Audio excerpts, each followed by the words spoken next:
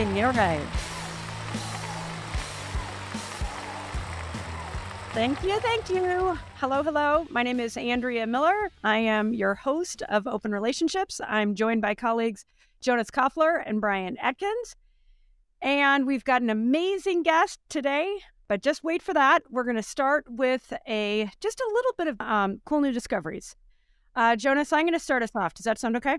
Sure. All right. So we're going to start today with an article that I just saw in Your Tango by Margaret Pan. It's a likability study. The title is Fascinating Harvard Study Reveals the Secret to Being Likable. You might say, like, well, why does it matter? Well, the truth is becoming more likable helps improve your bonding. It's linked often to professional success, physical health and wellness. And so what I loved about this research is that being likable isn't about being polite or being helpful. You don't have to do extra work, or you don't even have to have a good sense of humor, right? That can be challenging for some of us. The secret to being more likable, based on the Harvard study, is asking more questions, which I love because one of the things that I am so passionate about is, especially in relationships, is being more curious, right? Learning to replace judgment with curiosity. It's like the ultimate game changer. It's like the, ultimate hack. And so the study analyzed thousands of conversations where one group was told to ask like 9 questions in 15 minutes. The other group was told to ask fewer than 4 questions in that same 15 minutes. And what they found, the people that asked more questions got more second dates. They were rated higher as being more likable and so forth. And so it's like, oh my God, it's so easy. It's just hidden in plain sight. But I just want to alert everybody, there is a catch. The order of the questions you ask is important. I have a friend that she's one of my dearest friends. She's amazing, but every now and then we'll be with somebody new and she's just like going in and like asking the tough questions. So people are like, whoa. So the important thing here is to, kind of ratchet up a little smartly, to ask a little safer questions, get to know each other, build a little more safety and trust. And then, based on the feedback and reaction, go a little deeper. The other thing that I have to drive home in this point, one is it can be dangerous to ask too many why questions. And that's even if you're not trying to be likable. Like if you're talking to your spouse and unless your tone is spot on and you start asking why, it's like dot, you dummy, right? So be careful with the why questions or, make them sincere. But the other one that I really want to drive home that was alluded to in this report, but I've seen it in misbegotten interviews and just like feeling cringe, kind of watching people interact, is when somebody will ask the question and they're not even listening to the answer. It's like, that's interesting. That's, what it's like. Then the next question has nothing to do with it, right? My ex-boyfriend used to call that hitting the tennis ball to me. And he would say, you're not hitting the tennis ball back. So like, oh, guilty, learn the hard way. So I just love this whole business of, and again, likable. You can say, I don't really care about being likable. I think most of us do, right? I mean, most of us want to be likable. I do. Having real data, thank you, Harvard, and just this whole business of being genuinely curious. Like so many of us we're so focused on ourselves and me. And the truth is, I mean, this is like, it's like the law of karma. Make it about the other person, right? Make it about them and being open and generous, open relationship. So anyway, that was my win. I love that. I felt like it was just a really good one to share with our audience. Jonas, what do you got? Well, I'll just one quick comment on that. I love the idea of the exercise of asking questions. It's so important because it also pulls us out of our own minds and our own mania, if you will. And opens us up to learning, which is so key here, and sharing and growing. So all those things are super important.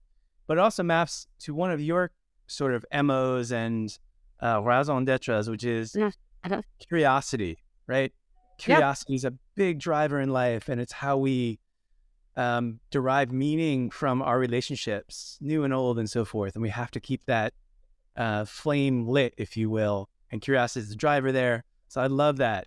Well, for me, it's a little different, also steeped in science, but it gets to something that deals with part of what we'll be talking to Jamie about today, which is what the key ingredient is for romantic connection, according to science. And this comes by way of an article by our one and only dear sister, Dr. Helen Fisher, where she shares the best ways to inspire the natural stimulant that opens you up for romance.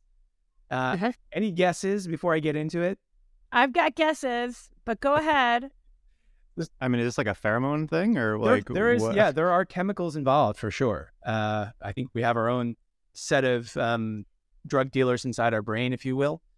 But the biggest pharmaceutical right in it's our nervous system, biggest pharmacy. That's right. And it comes in many forms, but we're really talking about dopamine. How do we activate dopamine? It comes through fun. So we're starting a relationship, and for romance to really kindle requires fun. It requires game playing, not the devious games, but the fun, simple games. And so this takes on many forms, but the nut of it, the essence of it is that fun is actually good for the mind. It's good for the body. And as mentioned, the key driver here is the neurotransmitter dopamine. And that opens us up for a sense of loving and belonging, connection at a very deep physical, biochemical level. And so the way that we want to think about orienting toward relationships is by having fun, playing games, and games that give us a sense of purpose and allow us, back to the curiosity piece, to really get to know someone. What makes them tick? How do they think about fun, and how do they think about engaging and interacting, and how do we deepen our bond through the acts of getting to know you, you're doing and trying different things. And so the moments that we are kind of joyful and experimenting, experiencing fun, whether it be a bowling in a bowling alley, if you're fans of The Big Lebowski, which I am, bowling can be a wonderful exercise and a fun lost art if you haven't discovered it yet. Except if you're me and you're terrible at bowling and you're competitive and then you get really mad. except for that kind of fun. Every time we go bowling, I'm like, fun. You guys bowl. Yeah. I'll take pictures. I'll eat the nachos. But you can observe, you can try, you got to put yourself out there. But I think the thing is that when you engage in these different games, you open yourself up. And not only are you willing to be vulnerable, right, and to laugh at yourselves, but you've developed and foster that bond, foster the human connection in a deeper way. Think I am glad to hear it. Glad that science supports us. I think so many of us know intuitively how important fun is. I would say as a working mom, not to speak for all working moms, but I think for a lot of us, it's like fun is the last thing on our list, right? It's like, got to get the kids fed, got to get the laundry done, got to get my work done and all that stuff. So I think it's a great reminder. It's what I would call actually a need to have, not a nice to have, right? And the other quick thing I'd add, the research that couples that is not only fun, but new experiences, right? So much, in fact, Helen talks about in research that she's conducted, the idea of doing new things together. Even if you've been married for a long time or been with a partner for a long time, you can rekindle those early days of romantic attraction by experiencing new things together. I love that, the idea of like keeping the child alive, be playful, be funny when you possibly can. Games will open that up for you. Be educated, find ways to excite your partner, try new things. As you said, novelty is a big driver of relationships. And it can trigger romance, especially when combined with things that are a little more dangerous. I'm not suggesting you go cliff diving. You could, up to you. But then the most important thing I think is also, Andrea, this idea of like being true to yourself, right? We're all children at heart. We forget. Yeah. And that opening yourselves up to play is fundamental to the experience of being human. Yeah. So lots of juice in that article. Thank you, Dr. Helen Fisher. You can read it on your Tango, of course. Love that. All right. Yay. Fun is fun. All right. Well, let's kick off on the main event of our show today and introduce Jamie Bronstein. Jamie is an LCSW licensed relationship therapist, author, and speaker. She's the host of Love Talk Live on LA Talk Radio. Her new book, Manifesting, it's a step-by-step guide to attracting the love that is meant for you. It's available on Amazon and wherever books are sold. Jamie has a BA in psychology from Boston University, a master's degree from NYU, and certificates in spiritual psychology from the University of Santa Monica. Jamie is based in Los Angeles and lives with her husband and young son. Welcome, Jamie. Thanks so much for joining us today. Thank you so much for having me. I'm so excited to do this. I was telling you guys before that most of the podcasts that I do, it's just there's two of us. And so I think it's fun to have a group. So I'm excited. It's the Open Relationships Tribe. Yep, you can't get away from us. So let's kick off. I've got a bunch of questions. Jonas has questions. I bet Brian does. So I'll kick us off because you've got a lot to share. I'd love for you to walk us through the process of manifesting, what it is, how it works, why it's important. Can you just give us that primer? Absolutely. So manifesting is not just a buzzword. It is a real thing. I know we're going to get more into this later. Sure. When I think of manifesting, I think that it is everything that is out there waiting for you. It's just a matter of doing the work that it takes to make it happen. Our outside experiences are a reflection of our inner reality. So if we are showing up a certain way with a negative, and also manifesting can be negative. You can manifest positive and negative. So let's talk about if you are showing up with negative narratives and thinking I'm not worthy of love, I'm not capable of love, you will manifest experiences and people and opportunities that will just validate that. Versus, let's talk about the positive manifesting. You want something, you want a new job, I talk about relationships, you want a new relationship, you want to make your relationship better. You're going through a breakup or divorce and you just want it to be as easy as possible. Whatever it is that you want to manifest, it's already there for you. And there are steps. Obviously, my book, it has all the steps in it, and I'll just run through the steps quickly and then we can stop at any of them. But the first step is really to love yourself unconditionally. And we can get more into this later, but it's very important, especially because, like I was saying, our outside experiences are a reflection of our inner reality. So we want to be showing up as our authentic self to bring in that match. The second one is you need to set your intention when you're manifesting. You need to know what you want to manifest in order to manifest. The third is cultivating a stronger intuition. So that means this is a yes or this is a no, and you know right away, and you follow that, and you're in your integrity always. The next one is to believe and trust that it's going to happen. You have to believe it's going to happen, and you have to trust it's going to happen in order for it to happen. You also need to visualize and see it happening. Live as if it's already happening. We can get into any of these things. And then there is surrendering, which it's interesting. I was having, and there's surrender and then there's taking action. But just a little note about surrendering. I was having a meeting the other day. It was very interesting. Long story short, but I know you guys like interesting little tidbits. We were talking about Alcoholics Anonymous versus Gamblers Anonymous because I have a client who's in Gamblers Anonymous and I went to his 10-year pinning. It was one of my favorite 3 to 4 hours of my life. Well, it was truly life-changing and the most inspirational, beautiful thing.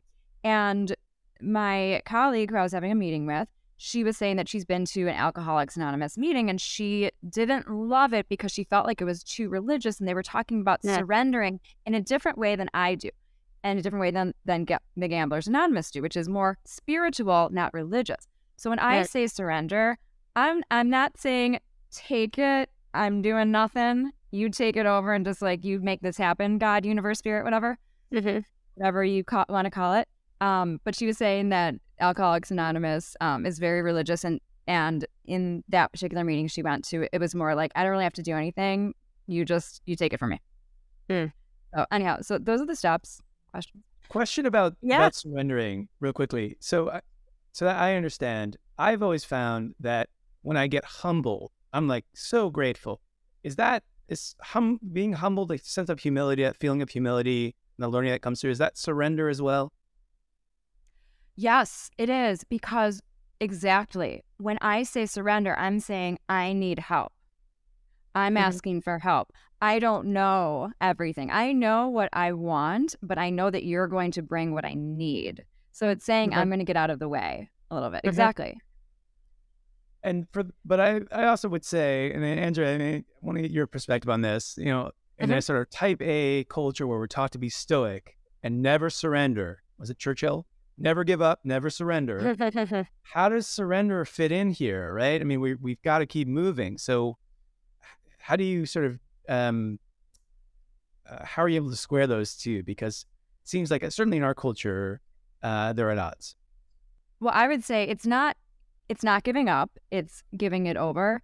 And when I say give it over, it doesn't mean that you're not doing anything. It means you continue to do as much as you can. But like I said, you're just asking for help. It's taking a weight off of your shoulders, and it's acknowledging that we are not alone in this world. And I know we might talk about loneliness in this podcast.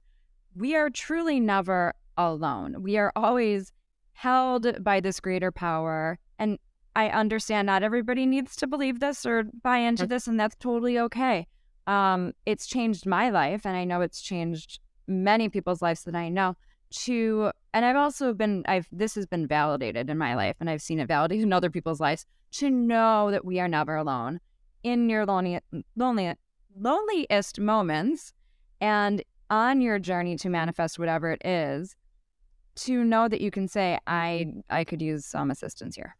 Yeah. There's a great Arnold Schwarzenegger speech who was talking about, to piggyback on kind of what you were saying, Jonas, like the idea of the self-made man or whatever is a fallacy, that essentially we all need help, that we all need to be able to, like he said, if people hadn't let him sleep in the gym, or if people hadn't given him a place to stay, or whatever it might have been, like we all have help. And I not to use the buzzword toxicity or anything, but I think like there is a little bit of that in that feeling of the classic stoic man. I did this all myself and alone. And I feel like that can be a part of the surrendering, is knowing that you need help, or you need a community, and you need support sometimes, Yeah, it's good to put that myth to rest, right? It's really good to put that myth to rest. And it makes me think, back to the critically important crucible or forge that relationships provide, right? Both, for all these reasons. So I love that, right? Because if you think you're, like you're an island and you're going to thrive, haha, I got news for you. But I'm going to just say, I'm a fan of manifesting. I've done a certain number and, manifesting exercises every day. I visualize and it's great. At the same time, it can be controversial, right? So I'd love to see, Jamie, I don't know if you've got any data to back up the efficacy, or just, anything to say like, hey, this is, I don't know if there's studies, but I would just, for the skeptics out there, what do you say to, I'm not sure about this. This seems a little, voodoo to me. Yes. Well, one thing that's so important, it's just like getting back to religion. I think it's so important to not judge anybody. And I think if you're going to be a spiritual person, you're going to find it and get to it at some point in your life. I am the last person that's going to make somebody believe, or, and everybody, whatever makes them happy is so important. I know that people do find spirituality in their lives when they feel like they need it. Then there's a reason they think there has to be something more. And that's that's something called the Course in Miracles. It's always like there has to be something more. And that's what manifesting and what I teach is all about. All it is that you don't have to suffer, that you don't have to live a life where you feel like you can't have everything that you desire. The only thing that's in between people and what they really want, well, there are a lot of things, but fear, unresolved issues. So to the naysayers, I would say, don't knock until you try it. And also do some research into listening to people that you trust as to what manifesting actually is, because it sounds like there are some maybe younger people, I don't know, maybe younger people that haven't done the studies, that haven't lived life long enough, that are teaching these things, and maybe teaching not really what manifesting is.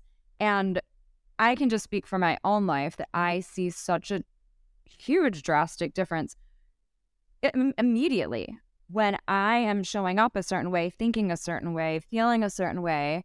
Yeah. My life reflects that. And when I set intentions, it happens.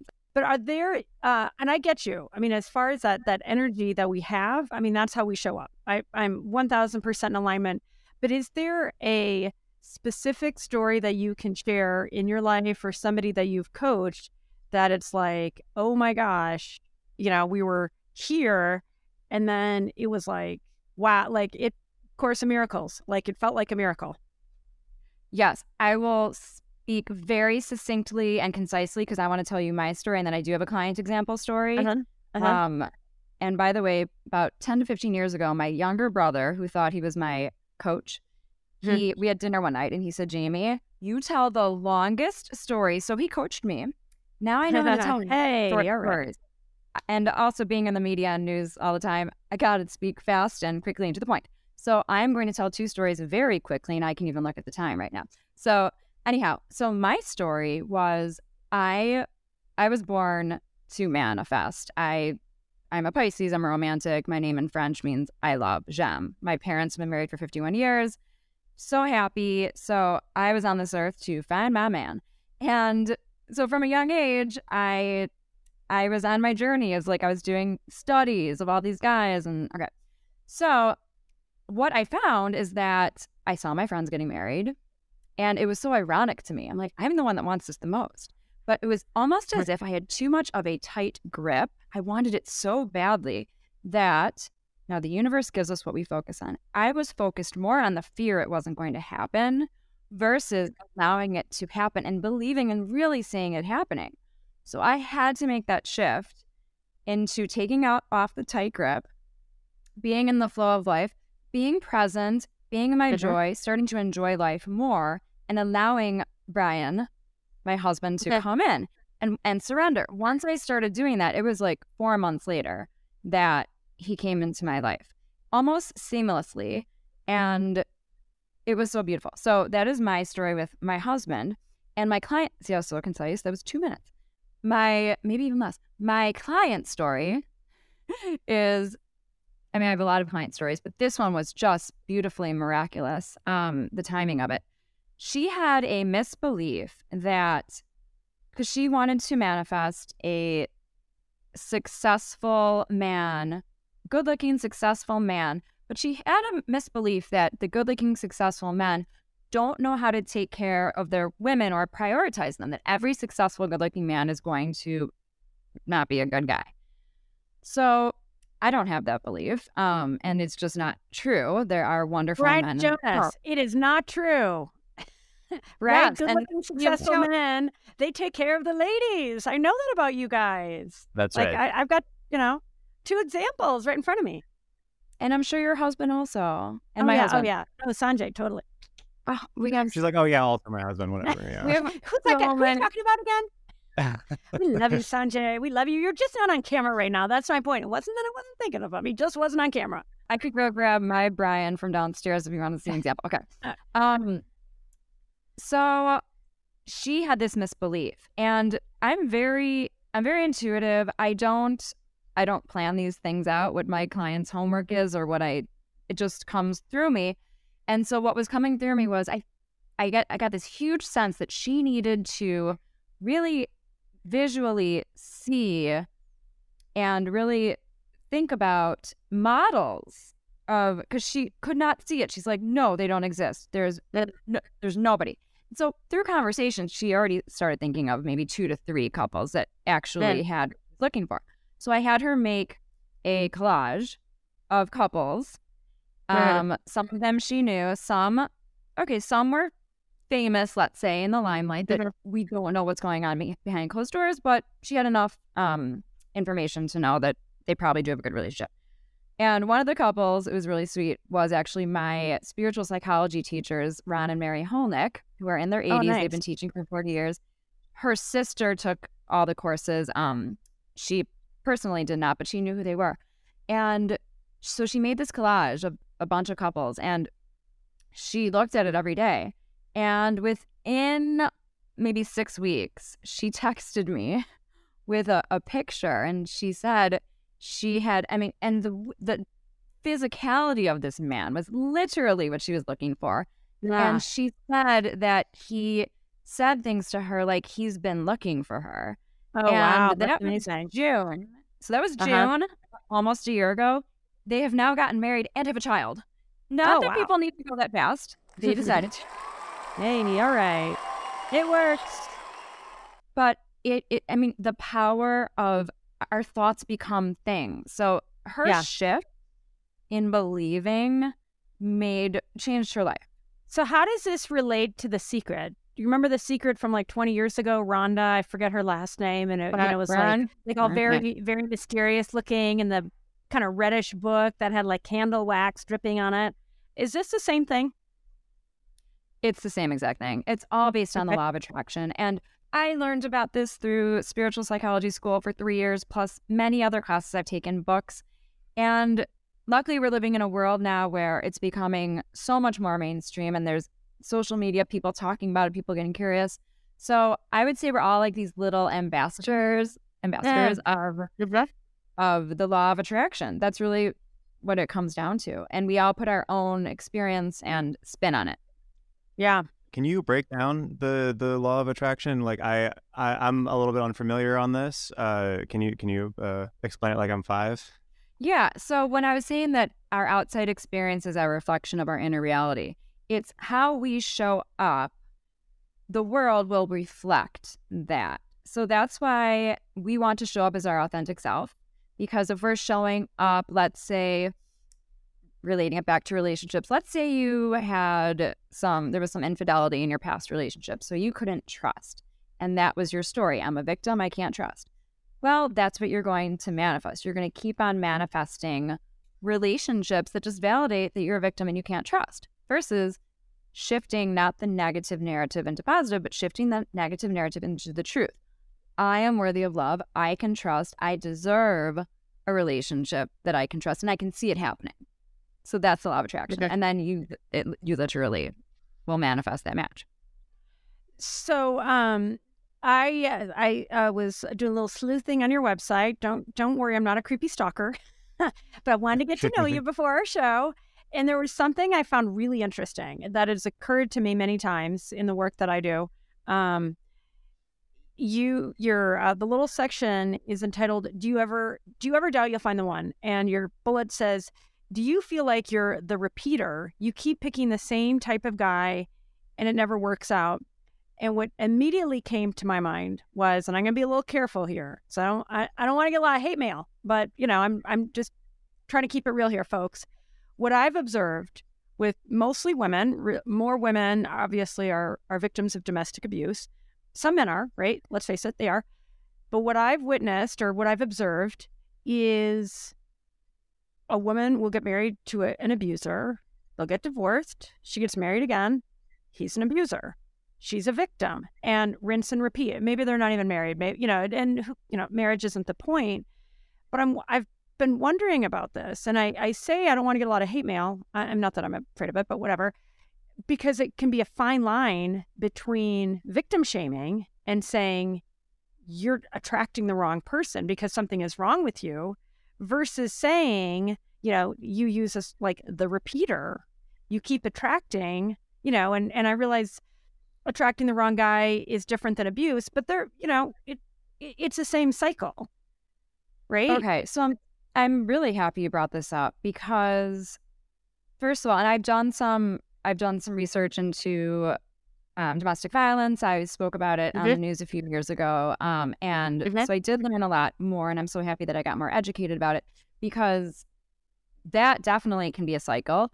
Sometimes it sounds backwards, but it's what you know of love. If you saw it when you were younger, people experience domestic violence for many different reasons. But what I have to offer is the reason why, and in my book, I have 7 different dating personas. One of the dating persona is the repeater. And I do believe that, like, there's a chameleon, there's the fault finder. We've all experienced most of them at some point in our lives. But the repeater, the only reason why you repeat is because you haven't healed what needs to be healed.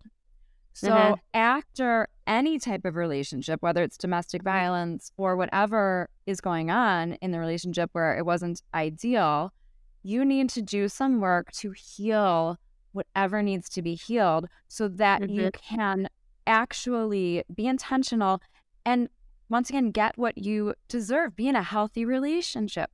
Have you seen people, have you had clients that were victims of domestic abuse that were able to use your techniques and your coaching and get out of that cycle? Absolutely. I work a lot with trauma, and I help people to know that your past does not need to be a predictor of your future. You don't need to stay in your own jail. You can't help what happened to you, but you can do something. You have a choice to live the rest of your life in freedom from what happened. I hear you on that. And obviously abuse is a very serious thing, right? And it takes all kinds of form, whether emotional, physical, or other. It deeply saddens me when I have friends who've I'm found myself in this really horrible relationship, whether it's a man or woman. And then they come back 6 months later, having gotten into a new relationship and repeat. So they're that repeater archetype that you're describing, right? Maybe there's another angle to this, which is that some people are really shitty, pardon my French, are terrible at finding partners, at choosing who to be with, right? And maybe trauma is a big piece of that, but the other side of it is that maybe they just haven't figured out what a good partner looks like, feels like, what that experience is like.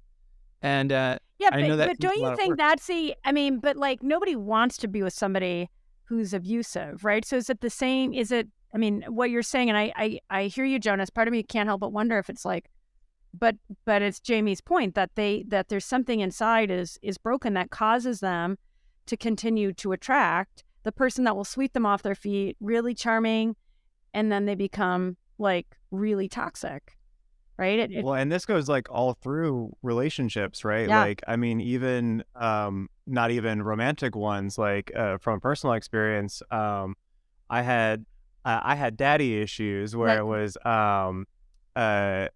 my dad was the very loud, wanted to be the person in the room that everyone notices, all that kind of stuff, along with many other things. But I realized, only in retrospect, that throughout my like high school and early college and stuff, I kept gravitating towards like befriending guys that were the same type. Exactly. Because it was almost like I was searching for that validation of my father or whatever, and it was like a thing where whether or not it was that specific, but it was literally like, oh, I'm repeating this pattern because of this internal thing that I've almost manifested, right? Like in a negative sense, where I was like, I want my dad's attention, or whatever. But what you're saying to me transcends like all types of relationships. That is interesting, Brian, and you're totally right. I was thinking work related, it's like toxic bosses and all that jazz. What did you do? How old were you? Like dig in a little bit here when you figured out what was going on. I think it was, it was in college. Maybe even like towards the tail end of college where, I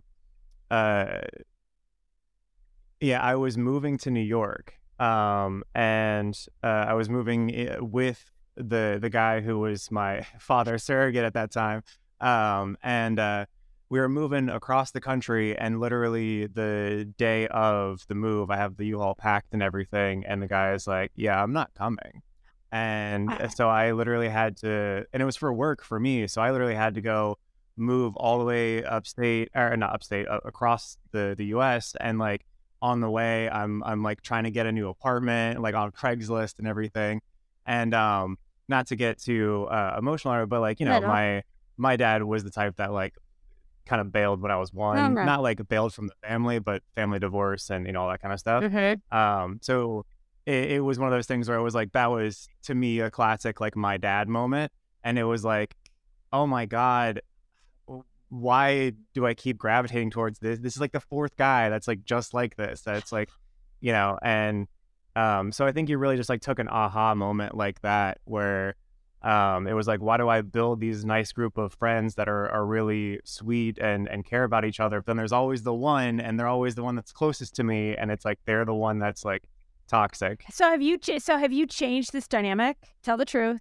Oh yeah, entirely, entirely. No, we need the sound effects. We need the clapping sound effects.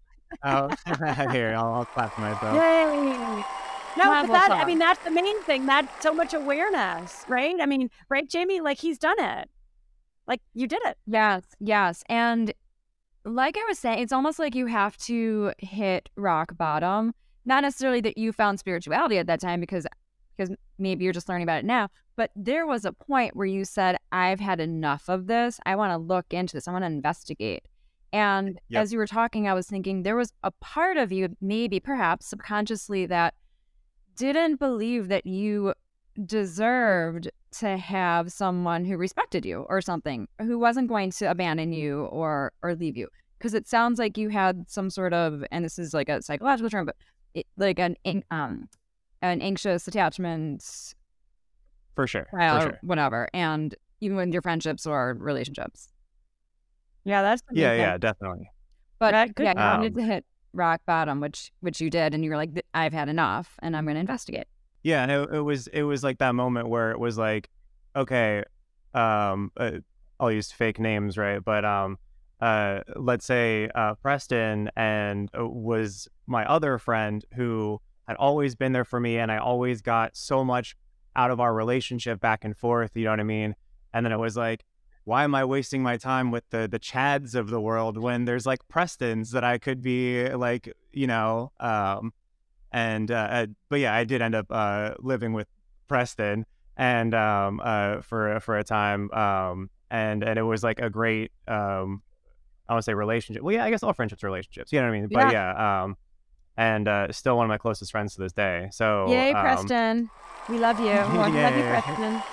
No, but I love that. Like, I always think of that as, I mean, genuinely, and not in a pejorative way. I've learned the hard way in my life. I mean, that's why I'm so passionate about this stuff.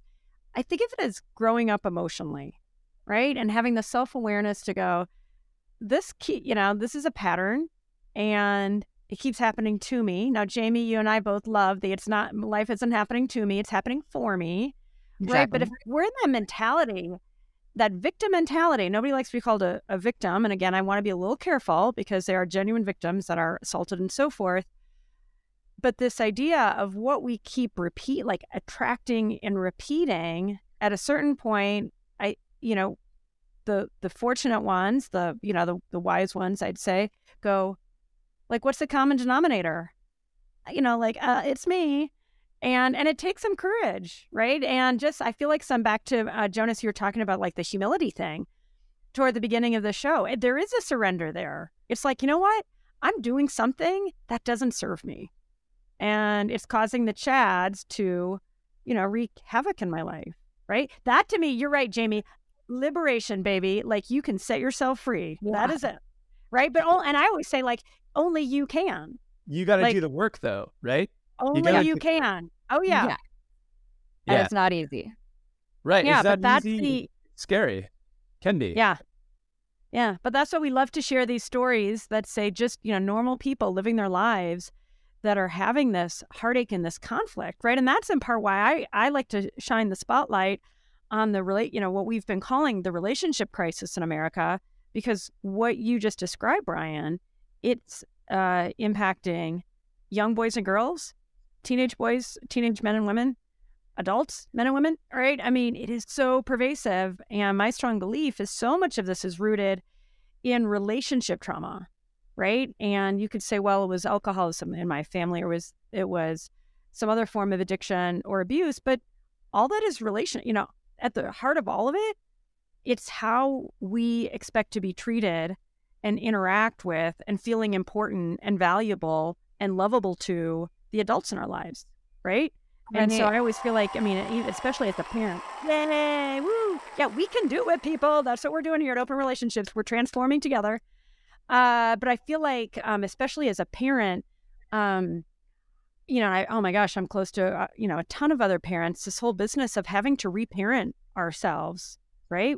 is an important one, and how kids. I'd be curious, Jamie, if you feel like, and I realize you only have one child, so feel free to say, nope, that's a no-go zone. But have you felt like, and you described your parents have been married for over 50 years, and it sounds like a pretty idyllic life growing up. But have you felt like there's been, with your son, kind of an opportunity to do any reparenting, or have you already checked that box? Oh, absolutely. And I love talking about Noah. His name is Noah. Yeah. Absolutely. And I love my parents. They are two of the most wonderful people in this whole world. They've always were doing the best that they could with parenting. But one thing that I'm doing differently, which I think that we are all doing differently as a generation and parents these days, is I allow my son to, I want him, and also I'm a therapist, but I want him to talk about his feelings. Like I grew up with my mom saying, let it go, let it go. And it doesn't go anywhere. Where does it go? Yeah. So like this day, except for the song Let It Go, which I love, but when someone says, if I just hear someone say let it go, I cringe, because everything that I teach and everything that I've learned in my life is that you can't get past something unless you go through it. And it's not going anywhere. So we have an atmosphere in our home where we allow Noah to feel comfortable and willing to be like, how was your day? And if there was something that wasn't so great, he'll share it with us. And I also want him to know that, and I do have, to be honest, I have a little hard time with this. I find myself, I want to love him unconditionally. I love him unconditionally. If he makes a certain choice of a certain color he chooses or things like that, or I think he should get this shirt over that shirt, I really try to not step in too much. And Brian helps me with that. So I'm human. But that's something that I felt like for so many years, it took me a long time to trust myself and trust my God and trust my intuition, because I was so enmeshed with my parents that I felt like, ooh, do they know what's best for me? And so I really teach people this younger generation and Noah to get empowered and to just whatever you feel is the best thing for you. And there is a fine line, because until your prefrontal cortex has been fully developed when you're 25, and maybe children don't know the best all the time. Mm-hmm. Yeah. But I do want to allow him that space to make his own decisions. Yeah. Well, I think, but I want to go back to what you were referencing. There's so much toxic masculinity in this world. I think I have two boys. I feel like it's so important that we not only allow, but encourage boys to share and express their emotions. Right? Because really I feel like this whole idea of like the stoic man that doesn't cry, it's such bullshit. I mean, it's just bullshit, right? It's maddening to me as a mother of sons. And my sons, as Brian's met them, Jonas has met them. They're very animated, and they'll show all their emotions, right? And I am grateful for that. But it's heartbreaking for me, when you have these grown men that were shamed to be like, don't be a, P word, and boys don't cry. What a load of horseshit. I mean, like, seriously, like, can we just like get in the real honest zone over here, not to get on like too much of a tangent, but it just, Scott Galloway talks a lot about the crisis happening with men and boys. And in part, it's emotional and it's economic. And I would say that we, as leaders in the relationship space, I think we do a service to the world for especially all the parents out there, and even the grown men who might feel like, why am I feeling so emotional? That's wrong. It's like, it's not wrong. It's actually good, because if you don't feel emotion or maybe grief or regret or any of those, like, it kind of makes you a psychopath, doesn't it? Potentially. I mean, the thing is that you want to be fully formed human being, and part of being a fully formed human being is being aware of your emotions, and that can be very, very healthy. And you should embrace those fully, because that's how the learning happens, right? What I love in observing your relationship with your boys is you've cultivated that sense of trust with them, where they can be completely who they are. And completely they can also, out of control? Is that what you're saying, Jonas? I was going to say completely a little out of control. Completely boys. But they have a tenderness. They could be strong and competitive as heck, but they also have a tenderness to them as well that I love. and you can just see that glow when they're with you. So I always just appreciate it. From my standpoint. Thank you. Yeah, no, I know. They're amazing. So thanks. Yeah. And our last show, we got a little cameo of Alex. He was like, "Mom, when's the podcast starting?" And he jumps in. They're at school now, so don't anybody hold your breath. How old are they? 10 and 13. Yeah. Well, one day Noah will have to meet them. Yeah. Yeah. No, they're amazing. And thanks, Jonas, for that. I mean, because it's like, whew, it's cliche to say being a parent is the hardest thing you'll do, but it really is. Like, it really is. All right. I want to get to a couple other burning questions, but thanks so much. This is so great. Speaking of relationships, I love to talk about the Uninvited Buddha framework that I've been developing. And the quick scoop there are our uninvited Buddhas are the people that have something really important to teach us. And typically, we don't want to learn that lesson. So they keep repeating the lessons, and they show up, and we're resentful and resistant. And yet I can say this for myself and many instances, along with the people that I coach and work closely with, those uninvited Buddhas in our lives I think of them as shamans. They're Sherpas that are lighting the way for us. If we can just open our hearts and minds to that, genuinely sacred role, right? Back to the idea of the relationship as this forge, if we allow it to be. But it's a lot of heat, a lot of light, a lot of pressure, a lot of hammering. So with that preamble, Jamie, who is number one among the top uninvited Buddhas that have really helped you transform in your life? Well, I think this is so flowy, this whole episode, because when I was saying that my mom would say, "Let it go," I was about to bring this up, which is she would say that about my older brother. So my older brother's my Buddha. So my older brother could not stand the fact that he wasn't going to be an only child. So I was born, and then my little brother was born, and it killed him.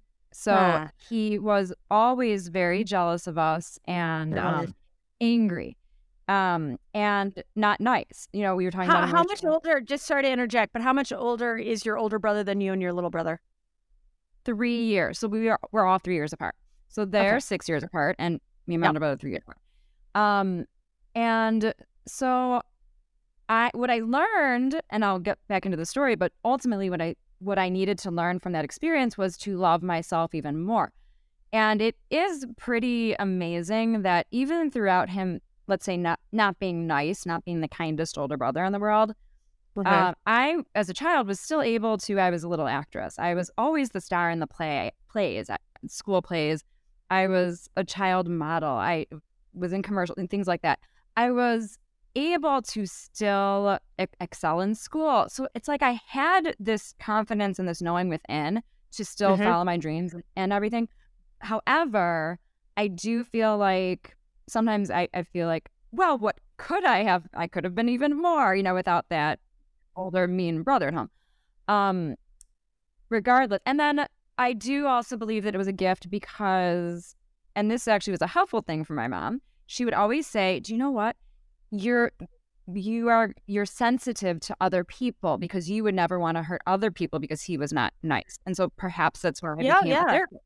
I do have to say, my first psychology class in high school, I could not sleep at night because of how excited I was. Yeah. It was like it gave me the answers to life, and it gave me an understanding. Oh, this is why my brother's being so whatever he was. And then just to finish this up, I had to take this even deeper. So I had this mom. Okay. My dad didn't really have that much to say. He would just punish him. I always wanted them to send him to like military school or just away from the house. And I was counting down the days till he went to college. So that's how much I didn't want to be in a house with him. But anyhow, but now he is a wonderful man. All Brownsteins are great. Are you guys close now? Did you repair the relationship? We have a beautiful relationship now, and so I'm going to get to that. So my dad didn't really do that much, but my mom would always say, let it go, and I would try, but I didn't. It wasn't until I got older in my own therapy, but really spiritual psychology school, where I did this process, and in this process, I connected with his soul, and I just I mean, the compassion that I have for him. Oh, we need sound effects. Yay. Connecting with compassion. Yeah. I mean, it's like that whole, just to stop and say, oh my gosh, that act of really seeing somebody, like, it is genuinely the greatest gift we can give. Like, genuinely the greatest gift. Like, I was getting messages from him that was just, they were just saying, like, how much he loves me. And he always has. And he didn't know how to act. And I know that his soul, I just feel like in life has just struggled a little. I mean, he's happy and he's married and he has kids, but I just have compassion for him. And I am so grateful for my Buddha. Yay. I love that. Awesome. That's amazing that you had that, that genuine opening experience for somebody that it sounds like caused you massive grief, right? And that's what's possible. That's, by the way, that's what's possible for freaking everybody. Freaking everybody. And it is so important to share this message right now because everybody has an intuition. If everybody just gets quiet and everybody, I'm not saying you need to receive messages, but if you just get quiet, even just cultivating compassion for that one who hurt you is available for everybody. And you free yourself, right, Jamie? That's how you free yourself. That's how you free yourself. This back to your whole point about intuition, which is fascinating, and quieting yourself to be able to cultivate a sense of intuition, which is a very powerful tool, I would argue. As esoteric as it might sound, but we're dealing with energy on every level of life, right? Consciousness, etc. But what I would come back to is, and what really resonates with me, is that this can be cultivated, right? It can be a tool, and that your book, while it's called Manifesting a Step-by-Step Guide to Attracting the Love That Is Meant for You, it could also be a step-by-step guide to attracting the healing that is meant for you, right? Or the intuition that is meant for you. Yeah, it's all one and the same. That's the point I want to Yeah, no, I love that, Jonas. So we always love to ask here on Open Relationships, we love to ask for an unpopular opinion, or 2 or 7 in parentheses. It can be for you around dating or manifesting, but give us an unpopular opinion. Okay, so I have 2.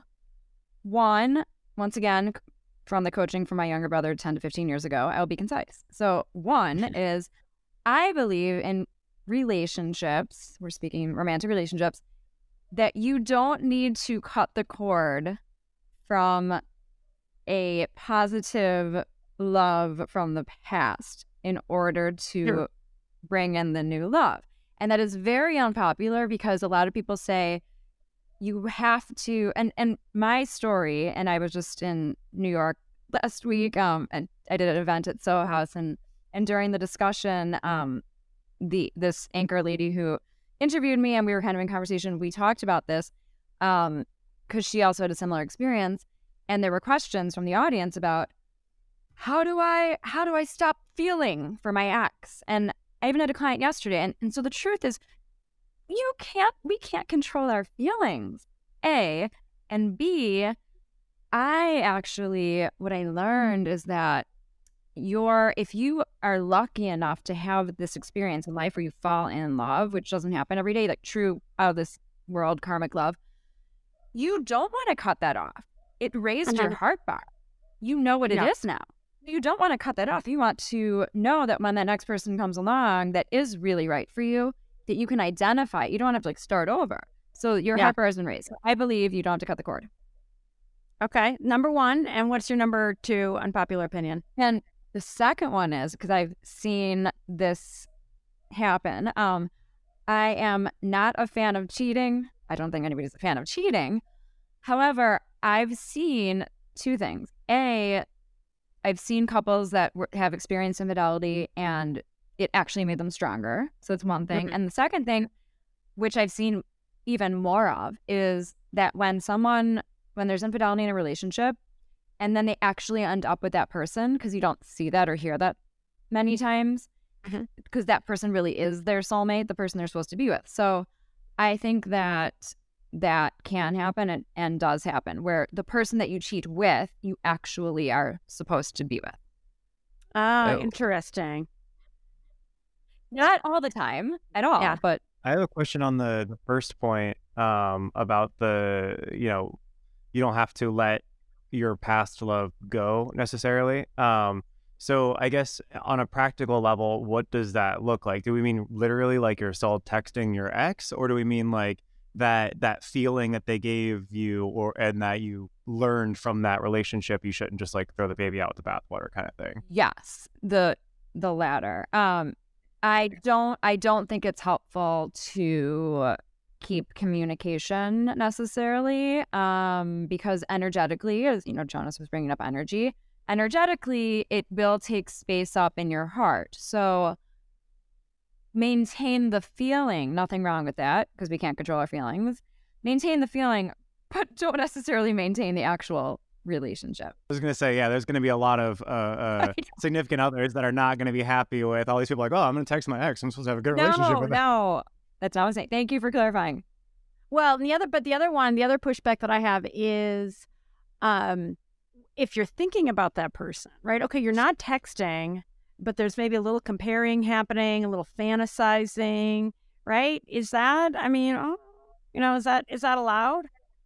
It's allowed. It's not healthy. It's not. It's more about literally just that feeling in your heart that you can recognize. But you're right. Comparing is not going to be helpful for your manifesting journey, because you're looking for the feeling, this or something better, for the highest good of all concern. But you definitely are not looking for that same person, or else it would have been that person. Yeah. And you also want to live in the future, in the present or the future, not the past, right? I mean, isn't that a big piece of this? Because you're not moving backwards. We can't do that in terms of the continuity of time. We have to move forward, and to move forward, we draw the lessons and love that we discovered in that experience, and hopefully we can create even more of that with the new relationship. Yeah, and just even going to your second point, unpopular opinion about infidelity, I know that can be a deal breaker. I've actually had this discussion with my girlfriends when I was a lot younger. It'd have been like, that's a deal breaker. How dare he? I feel like as you get older, you get a lot more practical, right? And your marriage wears on, and it's hard. Gosh, I feel like Harville Hendrix and some of the greats talk about, okay, you may be cheating with another human being, or you may be cheating with your work, right? You may be cheating with this thing that's distracting you from the marriage, right? So I feel like I've grown up a lot. Now, I'm pretty sure Sanjay hasn't cheated. Let's hope not. But it's just interesting. I think as you get older, you become, I feel like your perspective, at least a lot of the friends that I've talked to, the perspective has changed. And I've had friends confess about what's going on. And, and then there was like the big confrontation. And exactly to your point, Jamie, it was like this, like there was this low level, like really toxic brew, but really low level, almost like carbon monoxide in the house. And then it's like something had to give, right? Something had to give. And for some couples, that's it, game over, the end. But others, it's really interesting to see, because it's, there's so, you and we were talking about this yesterday, like there's so much fear, like you're afraid to say how you really feel. You're afraid to ask for what you want, right? All that fear, creates that wall in the relationship. And then you go and say, all right, I'm going to go, cheat on him with my work or with a new hobby or all these other things that don't involve him, and or another guy or another woman or whatever the case may be. And then when it's like you hit rock bottom, it can be all right, you know what? Now we have to be honest. So I think it's a good point, right? I mean, not that I want that for people, but if that's the breakthrough, right? Often that's where transformation occurs.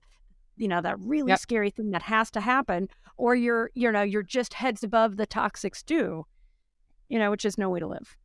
Well, that's the thing, right? It's like healthy or like cheating doesn't come from a healthy relationship, right? Like usually 99% of the time, like obviously there's exceptions to the rule, but like usually you're missing something, you're not being treated the way you internally know that you should be. And whether consciously or subconsciously, it's like a way of lashing out at like being internally, unhappy or unsatisfied with the relationship. And yeah, sometimes like again, not supporting cheating, but if that's the breakthrough that your brain needed to be like, oh, wow, I really was that unhappy, or, I don't have respect for this person, etc., that like I literally just cheated on them, like, then that's your wake up call.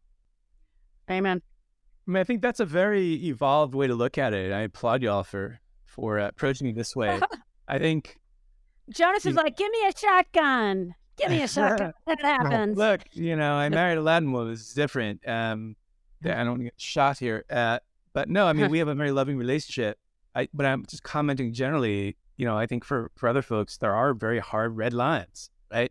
Yeah. And there are lines that it's infidelity or trust that just cannot be broken. Yeah. Agreed. Can create situations that are beyond repair. I mean, I love the evolved philosophy, but I also think there's also a counterpoint to that you just don't want to F with, if you will. I just want to add in that what I believe to be the most helpful thing in a relationship is, like Andrew, you were saying about our conversation yesterday, which is that if you're not happy, speak your mind. You need to share. Open communication without the fear that the relationship is going to end or how the person's going to react. It doesn't matter. It's more important that you are sharing and honoring how you're feeling, because it can prevent a situation where there's cheating. Yeah. Yeah, I'm with you. I think that can be really scary. I mean, I'm with you, and it's like, how many of us? Jonas, ask me how I'm doing. How you doing? I'm fine. It's like, fuck you, I'm fine, right? I mean, excuse my language, but like, I mean, so you're right, Jamie, but in part, it feels like so many of us need teachers and the stories, right? I mean, I'm a big believer in storytelling. Advice is great, but so often storytelling, to go, in your Tango, we've got, stories galore. It's amazing how many times a first person essay will engender endless readers to write back to us and say, oh my gosh, thank you for validating my experience. And, oh, that helped me. And, oh, that saved me. Right. And so often it's that person that was just in the toxic stew that finally summoned the chutzpah to say, well, here's how I really feel. Right. But that can be scary because you can have your, like you can be punished for it. So it's a delicate thing, right? I have a list of qualities of successful couples, and one of them is to have compassionate conflict resolution. And really simply, that just means that you make this pact with each other that you share whatever it is that you need to share, and the other person doesn't say, don't feel that way. They just validate it. They say, I don't even need to understand. I just validate how you're feeling, so that you have this pact and you feel safe always. And sometimes I've had couples that I make them sign. It's like a cute thing. I make them sign this agreement. Yeah. I mean, I love the conceit of it, but I'm going to push back on you, and I'm going to talk about my own relationship. There are times where I am trying so hard, and, more in the past, I'd like to say I've made some progress, but it's like, I'm not disagreeing. I'm not doing, none of that, but my energy is so wrong, right? That's a hard one, right? Because what you're saying is a million times yes, but if in your heart, you're not really feeling that compassion, but you feel like you stupid idiot, like, can you just not, right? Even if you're not saying the words, that energy is radiating through you, right? So I always feel like it just goes back to, the person, each individual to say, let me give what I want. Like, let me really genuinely try, the compassion that you channeled with your brother, right? Because I love the theory, but to me, there's a massive gap between what I know in my head versus what I am capable as a human being of actually pulling off. Okay, but that's why I put in the piece, you don't have to understand him. All you have to do is validate how he's feeling or what he's saying. You don't have to understand, because we're not always going to understand each other. That's it. People want to feel seen and heard. Just say, I hear you. Yeah. I don't have to understand. That's that. Okay. Okay, so that gets to that's my last burning question. and I've been taking some notes, but what is the number one thing you advise for your clients? And I'm going to recap the takeaways that I feel like you've had some good ones, but what's the number one thing that you're telling clients to do to have thriving, compassionate, amazing relationships? Well, it's interesting because it's really what we were just talking about. Well, it's part of it, Yep. which is always honor how you are feeling. Trust your intuition. Cultivate that intuition at the simplest level is that connection with yourself. Whether you are single, you're in a relationship, whatever you are dealing with in life, it is the greatest gift you can give to yourself, to trust yourself and to be in your integrity. And that's it, period. You know the answer. You trust yourself. You don't need a million other opinions. It's so empowering. It's the most powerful thing in the world. Amen. I love that. I need the clapping. We need that. I mean, because I'm with you. Like that trust and integrity. It is. I feel like I've got so many things to say at once. Just how important it is, but what it takes to cultivate that. So I love that you're part of the movement to say how important this is, and that you teach people through your book and your radio show and all the places where you're live, because I'm with you. When I think what is the number one thing each of us can do is have that sense of trust and integrity, like those two go hand in hand. And then you can be curious, right? And then you can say, oh, I hear you, right? You don't have all the, that sort of inner turmoil that's causing so much grief and so much reactiveness. Like, to me, the whole integrity and trust thing, and they're different, but they go hand in hand. It's like this great clarifying solution, right? Like, okay, game on. I can take anything because I've got that core, that foundation. I love that. Yes, it stops the chaos. It brings peace to your mind and your heart and your soul, everything. It just brings peace to your life. Yeah. Amen. All right. Well, I'm going to recap. So that was the number one takeaway from Jamie Bronstein on our show today. The other two I have is, as we spoke about just a couple of minutes ago, when it comes to communicating, whether it's with your spouse or anybody, maybe where there's a tendency for conflict, is really just to say, I hear you, even if you disagree, even if you're feeling a little like, like your heart rate's up, or, you're physiologically kind of getting a little dysregulated, but to say, I hear you, that's a game changer and powerful. And the last thing, while you didn't say it this way, don't let it go, right? The advice from let it go. Yeah. You know what? Sometimes you do need to analyze and to sort of sit with something. I feel like this whole business for a lot of us, like stuffing the emotions, right? There's a lot of data around different, physiological illnesses are due to stuffing, right? I can't let it go. What do? I shove it down, and now I've got any number of physiological manifestations because I didn't know what to do with that, right? So I kind of like, that's a good unpopular opinion. Everyone else says, let it go. You say, don't let it go. No. I mean, right? In fact, if anything, I love, the emotion will let go of you, not the other way around. Sorry, go ahead. Yeah. You need to heal. Louise Hay, You Can Heal Your Life. She has a whole list, because everything I do believe that our physical diseases are because of what's going on emotionally. And I love, it's fun. Like, if my dad his elbow was hurt, and so I looked up elbow and I gave him an affirmation. Or my mom just had knee surgery. I'm like, Mom, you need to bend and flex. Like, everything that, it made sense. Like, everything that happens in our body is because of our emotional state. So yeah, I love that you're adding this component. It's almost like a threat to yourself. You look at things, heal, or it could turn into, and oftentimes it does turn into, a physical ailment.